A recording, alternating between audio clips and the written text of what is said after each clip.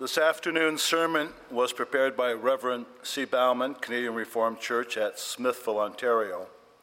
In response to the sermon, we will sing together from Psalm 46, stanza 4 and 5. Now, let us open our Bibles and read the text for this sermon, John chapter 1, the verses 29 through 42, and let us pay special attention to the key text, which would be verse 39a.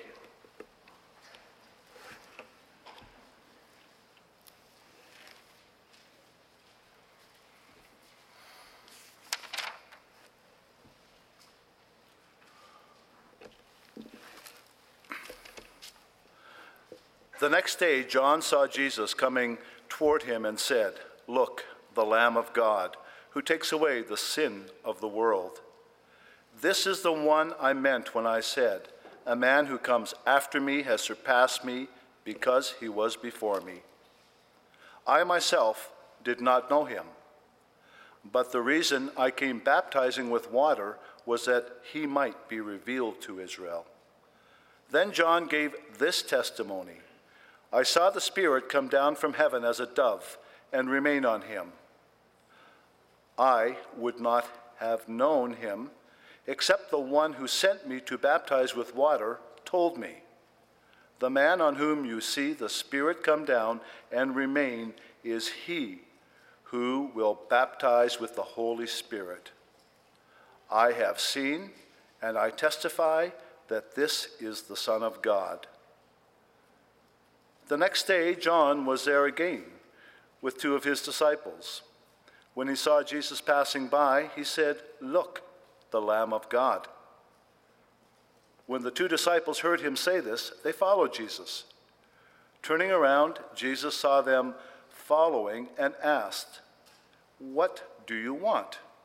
They said, "Rabbi," which means teacher, "where are you staying?" "Come," he replied, "and you will see." So they went and saw where he was staying and spent that day with him. It was about the 10th hour. Andrew, Simon Peter's brother, was one of the two who heard what John had said and who had followed Jesus. The first thing Andrew did was to find his brother Simon and tell him, "We have found the Messiah," that is, the Christ, and he brought him to Jesus. Jesus looked at him and said, "You are Simon, son of John. You will be called Cephas," which when translated means Peter.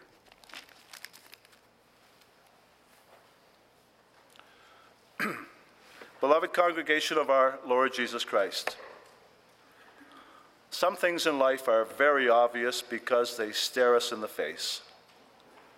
That does not include just the very physical things we see and hear and smell day by day, but also the very real pain and struggles of our hearts.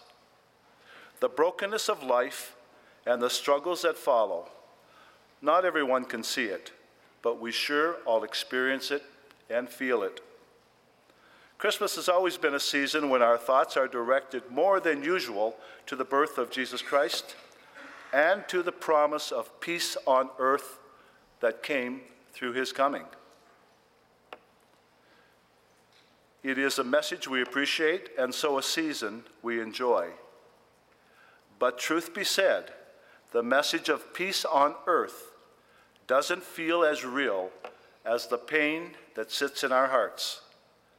Somehow the pain and the brokenness is louder, more in our face than the peace of Christ's coming.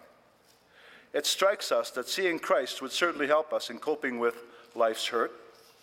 Seeing him and his peace would at least make the gospel as real and as obvious as the pain.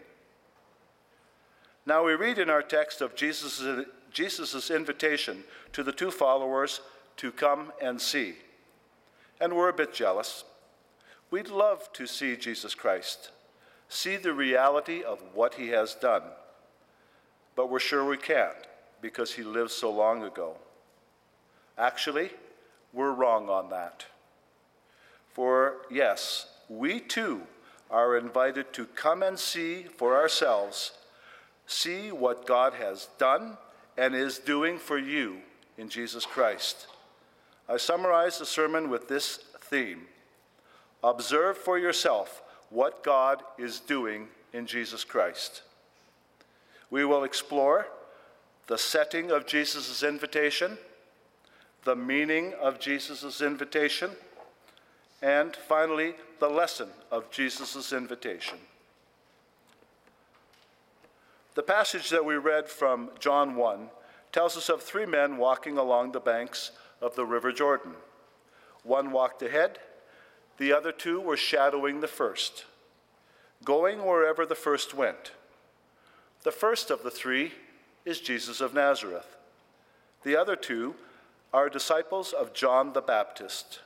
The one is identified as Andrew, and the other, well, we're not told, but in all likelihood it is John, the author of this gospel.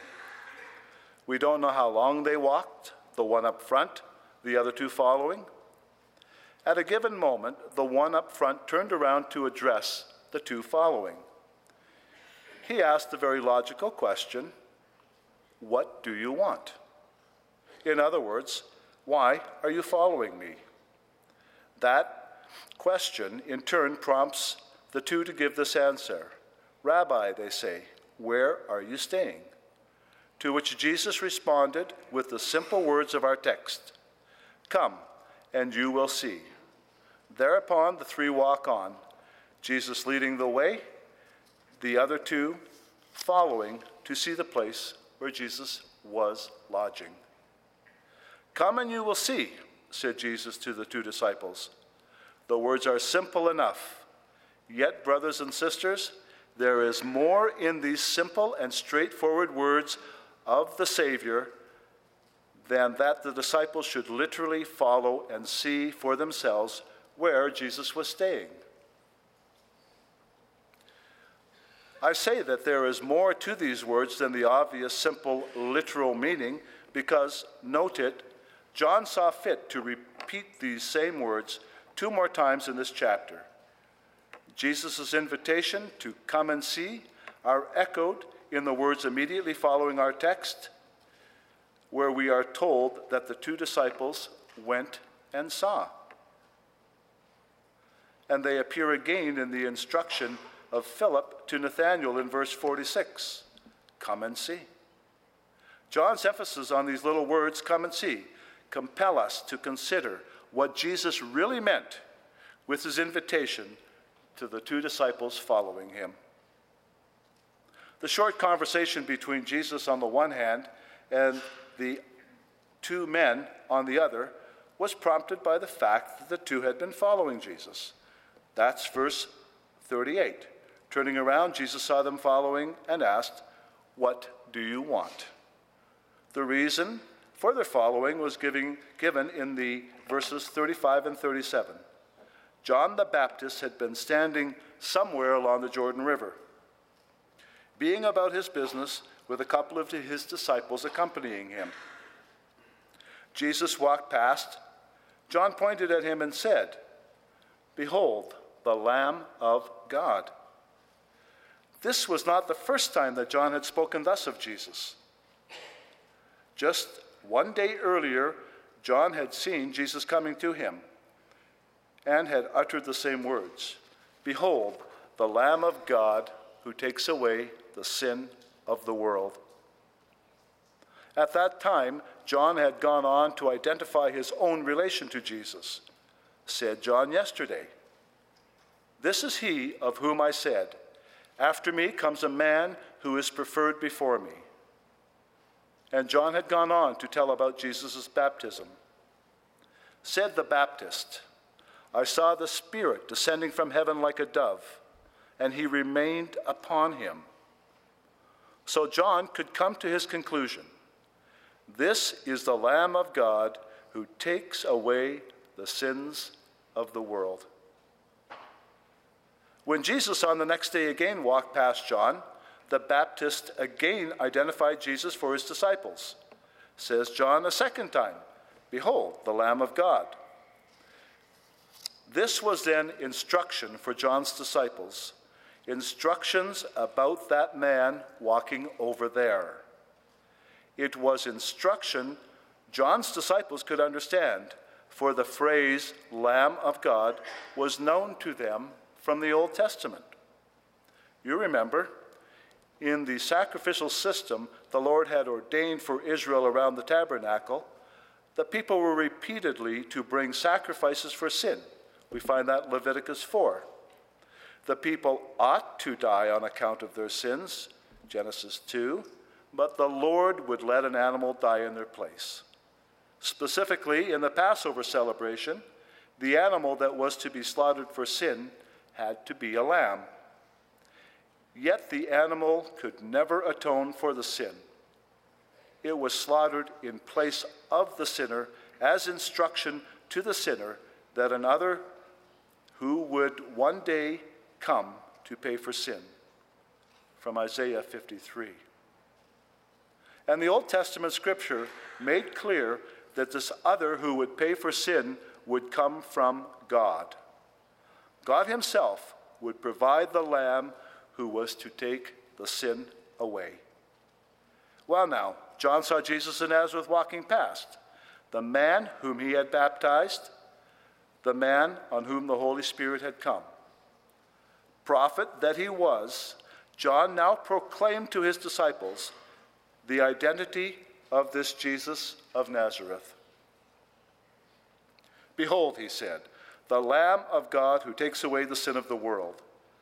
By so saying, John announced to his disciples the fulfillment of the Old Testament scripture concerning the Lamb.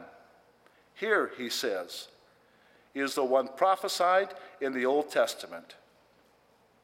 Says John to his disciples, through this man, God is working forgiveness of sins, is bringing complete redemption. This one will conclusively reconcile sinners to God. Behold, the Lamb of God. John's disciples were normal men, people like you and me who suffered daily the painful consequences of our fall into sin in paradise. The headaches and the heartaches that characterize this broken life filled their homes and their lives as well. That there is now a man who would atone for sin and take away the bitter effects of sin demanded but one conclusion: follow him. Find out who he is. So the two left the teacher standing where he was and followed the Lamb of God as he continued to walk along the river.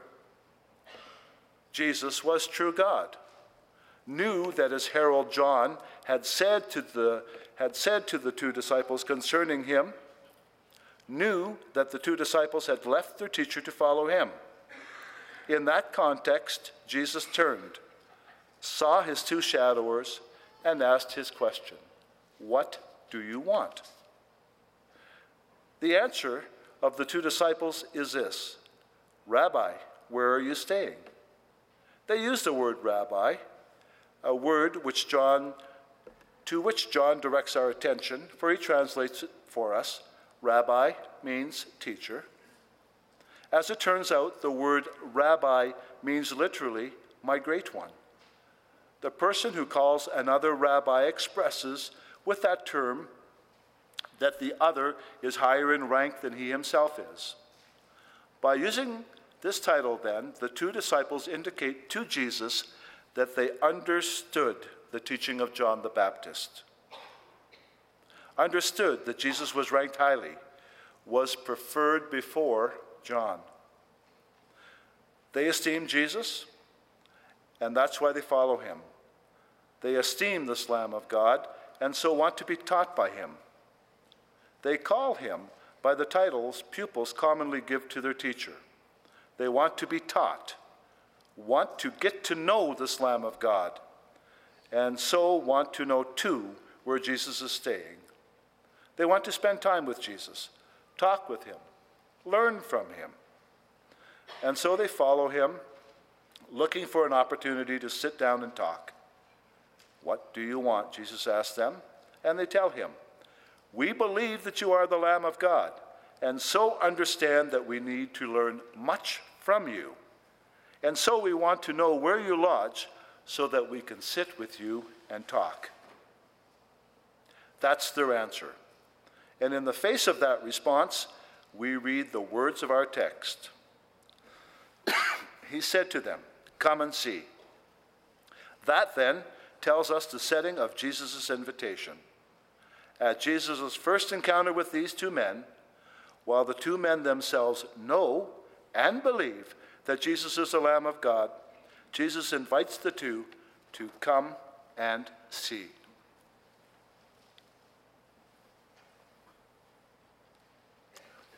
"Come and you will see," invited Jesus.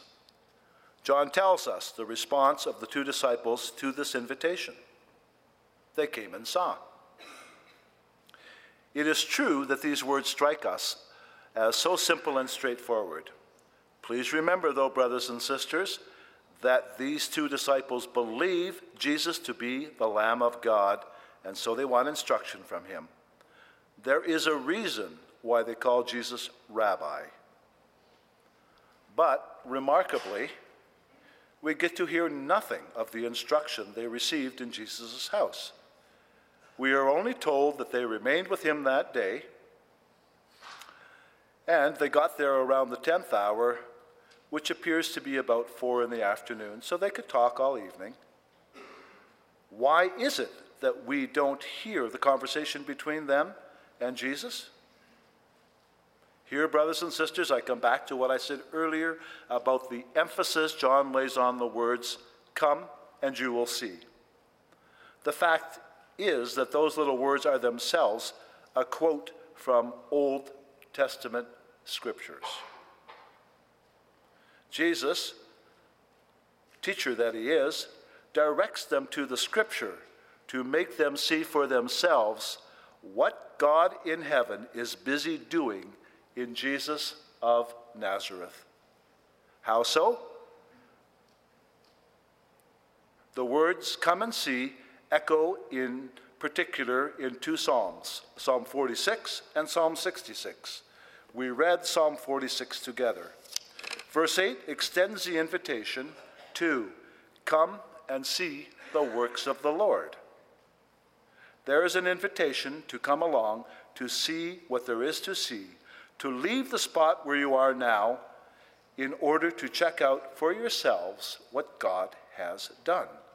The background of Psalm 46 cannot be determined with certainty, but respected commentators suggest that the psalm was written in response to the slaughter of the Assyrians by the angel of the Lord after the Assyrians had besieged Jerusalem in the days of Hezekiah. Be that as it may, the point is that God had worked desolations on the earth, and the evidence lay outside for all to see.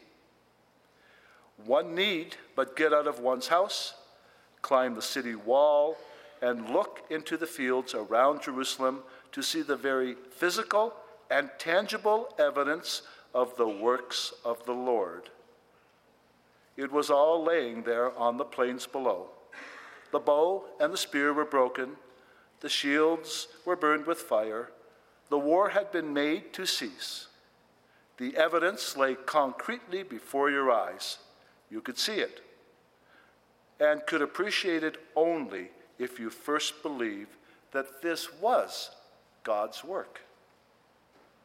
What was the implication of coming to see God's mighty deeds on the plains below? This: God isn't just some vague someone in the sky, and faith in God is not just a good feeling. The people in Jerusalem had been stressed so cruelly by the terrifying Assyrians as their grip on that city had tightened with the passing weeks. But God had provided concrete relief. God was real. God was there. God was real for me. God was there for the individual resident of Jerusalem. So each person could confess in Psalm 46 his own personal faith. God is our refuge and strength, a very present help in trouble, and the Lord of hosts is with us. The God of Jacob is our refuge. These were statements rooted in a very physical and visible evidence of God's mighty deeds. This God worked a victory that all could see and all could experience. Come, behold the works of the Lord. And we can imagine that the people of Jerusalem were more than happy to climb up the walls of the city to see with their own eyes the victory that their God had worked. As to the second psalm, in which that instruction to come and see appears, Psalm 66, the same sort of things could be said. That is, God's mighty deeds of deliverance and the consequences flowing from them are apparent for the eye to see. One can come and see, get up, and check out the claims made about the Lord God. This God has acted in history, acted in a very real and verifiable and tangible ways. That's the point of the call in those two psalms, to come and see. There stands now Jesus of Nazareth telling his two followers, "Come and you will see." Given the background of those words in Psalm 46 and 66, what work of God must these two disciples come and see? Jesus is the Lamb of God, John the Baptist had said. That is, God himself had given Jesus of Nazareth as the Lamb to the people, given him for slaughter, so that through him atonement might be made for sins. Sinners delivered from slavery to sin and Satan be reconciled to God. In this Lamb, God himself would fulfill all the sacrifices and the ceremonies of the law, and the result would be that sinners are set free, can enter again into the presence of God himself. In a word, here is a deliverance that is more radical, more glorious, more lasting than the deliverance behind Psalm 46. More, the deliverance behind Psalm 46 is a foreshadowing of this glorious deliverance. That sin would be paid for, that Satan be defeated, the people of God set free from bondage to sin and the devil. Talk about a wonderful work that God would do. The disciples may know Jesus to be the Lamb of God, and so they are invited to come with Jesus, not just today, but all the time, so they might see for themselves the awesome work which God was doing in the Christ. No, we don't get to hear the conversation Jesus had with these two disciples once the three of them arrived at Jesus' place. They came and saw where he was staying and remained with him that day, and they talked enough for Andrew to say to Brother Simon afterwards, "We have found the Messiah." They talked, and as a result of the conversation, these two disciples came to recognize that in Jesus of Nazareth, God was doing a mighty work of salvation. They came and saw what God was doing, and so believed that Jesus was the Christ. And in time to come, they continued to follow Jesus around to see what God was doing in Jesus of Nazareth. For 3 years, Andrew and his companion saw with their own eyes God's work in Jesus Christ. They saw it. The sick were healed. Demons were cast out. The dead were raised. Persons bound by sin delivered from their bondage.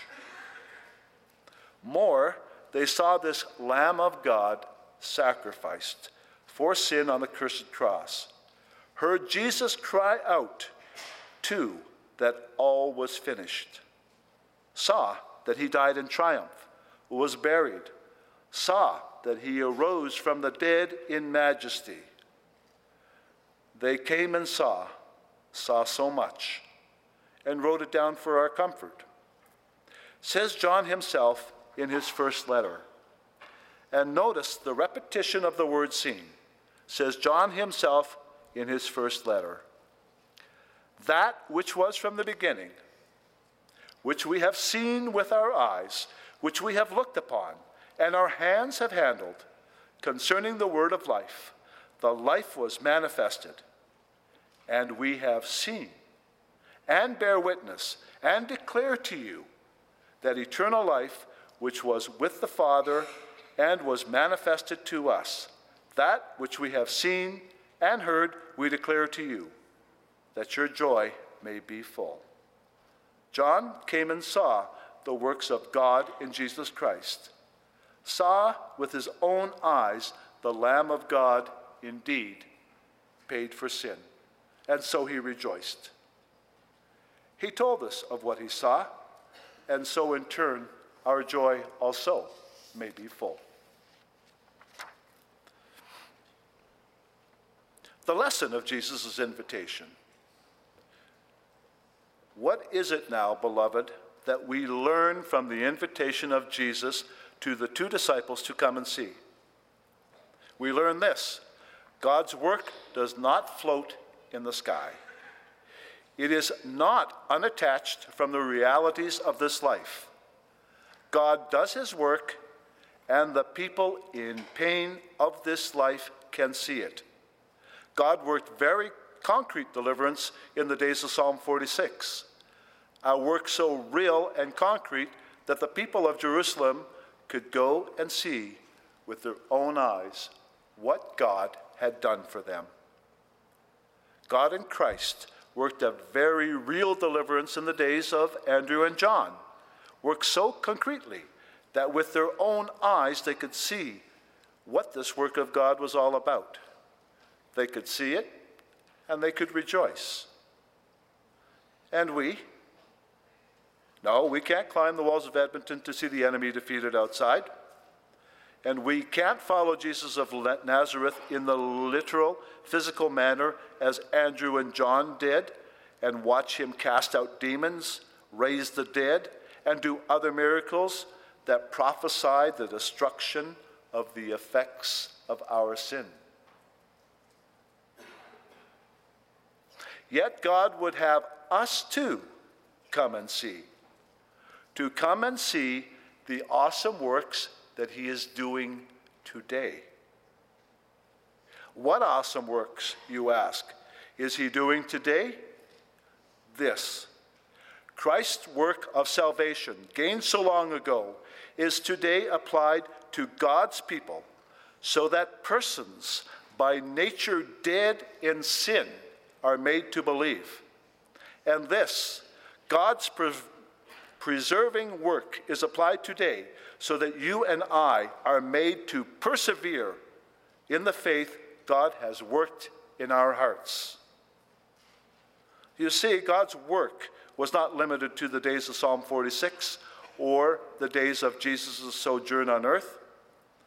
As if today the matter of religion is academic, God, but a distant being far removed from our lives and experiences today? No. Today, God works. Today, God applies to sinful hearts the salvation he worked in Christ long ago.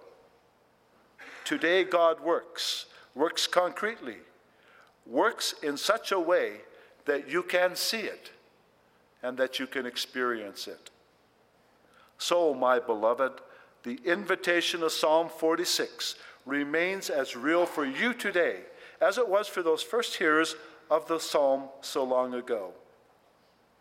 You too, like Andrew and John, are invited to come and see the works of God, to see in your own life God's triumph in Jesus Christ over sin and darkness. More, the chosen, the believing can see. For God was pleased to open the eyes of the spiritually blind so that they can see for themselves what he has done in our hearts and lives. That recreating, regenerating work of the Holy Spirit in the lives of sinners remains concrete evidence that, yes, God is at work in us.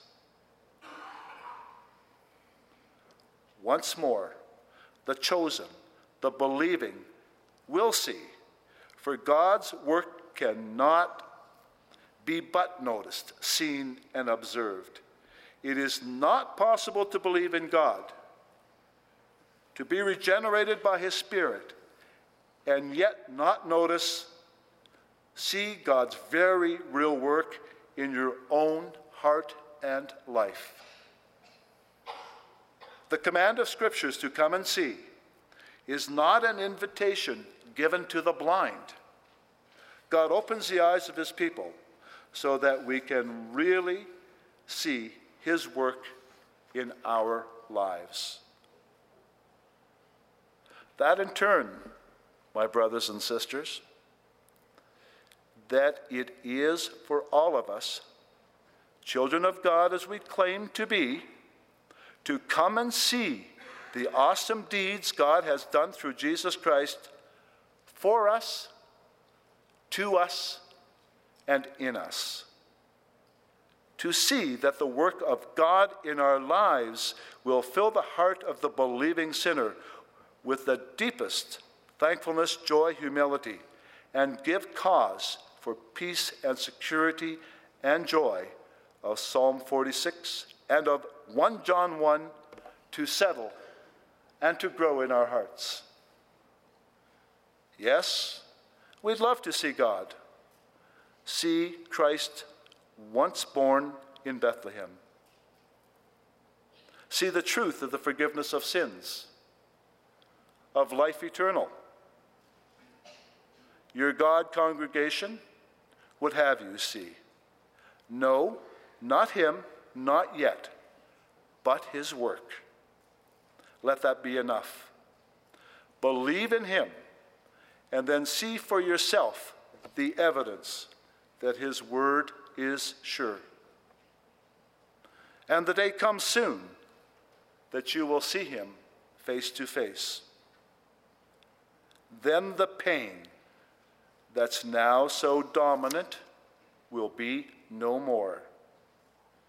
For what we see in Christ will be our everything. Amen.